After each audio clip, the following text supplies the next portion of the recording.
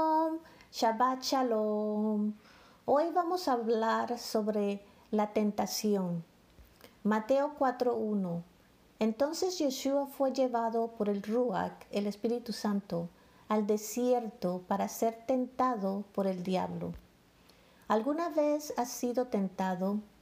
Todos hemos estado en esa posición, pero hay una diferencia entre ser tentado por el adversario y ser probado por el Señor.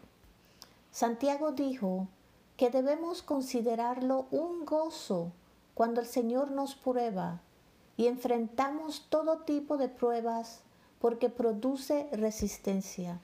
Santiago 1, 2-4. Romanos 5, 3-5. Y no solo eso, sino que también nos gloriamos en el sufrimiento, sabiendo que en el sufrimiento produce perseverancia, y perseverancia carácter, y carácter esperanza.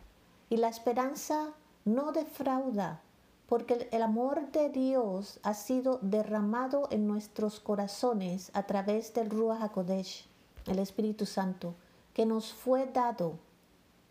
Elohim no tienta a nadie. Santiago 1, 13-15. Que nadie diga cuando es tentado, Dios me tienta, porque Dios, Elohim, no puede ser tentado por el mal, y Él no tienta a nadie.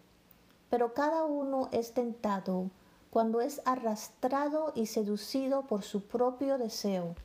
Entonces, cuando el deseo ha concebido, da luz al pecado, y cuando el pecado ha crecido, plenamente trae la muerte. Somos probados por Elohim porque nos ama y quiere corregirnos. Salmos 11:5. Adonai Elohim prueba al justo. A través de la prueba, Elohim permite la tentación, pero Él no es el tentador. Él lo permite y en qué grado. Mira a Job. Fue probado por el Señor, pero fue tentado por el adversario. Ser probado por el Señor y ser tentado por el adversario parece chocar entre sí. Elohim puede permitirlo, pero no es el que tenta. Tentación es cuando deseas hacer algo incorrecto. Prueba es cuando quieres hacer lo correcto, pero estás luchando con la tentación de hacer lo incorrecto. Santiago 1:12. Bienaventurado el que soporta la prueba, porque cuando haya pasado la prueba, recibirá la corona de la vida que el Señor prometió a los que le aman. Piensa en Pedro. Fue probado. Negó a Yeshua, pero luego conquistó y pasó su prueba victoriosamente a través del perdón. Yeshua oró por él. Piensa en Tomás. Fue probado. No quería creer que Yeshua había resucitado, pero luego lo vio y aceptó y pasó su prueba al creer. Yeshua oró por él. Piensa en Felipe. Fue probado. No creía completamente que Yeshua era el Mesías, pero luego confió. Yeshua oró por él.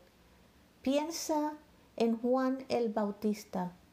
Él dudaba que Yeshua fuera el Mesías, pero más tarde escuchó los rumores y informes y creyó.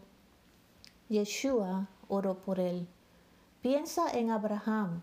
Dudaba que tuviera un hijo, pero luego supo que sus palabras eran verdaderas. Yeshua oró por él. Piensa en la viuda en Serepta durante la hambruna, cuando su hijo murió, y Elías a través del espíritu de Elohim trajo al niño a la vida. Ella dijo, ahora sé que eres un hombre de Dios y que la palabra en tu boca es verdad. Ella creyó. Yeshua oró por ellos. Piensa en Noemi. Su esposo y sus 2 hijos murieron. Ella sintió que su mundo estaba terminado, pero Ruth trajo esperanza, vida y nietos. Su depresión se convirtió en alegría y ella creyó. Yeshua oró por ella. Yeshua fue probado y tentado a hacer lo incorrecto, pero con todos sus sufrimientos y las maldades que le hicieron, Yeshua eligió hacer lo correcto. ¿Y qué de ti? ¿Qué pruebas estás atravesando? Así como Yeshua oró por estas personas, también oró por ti. Juan 17, 20 a 21.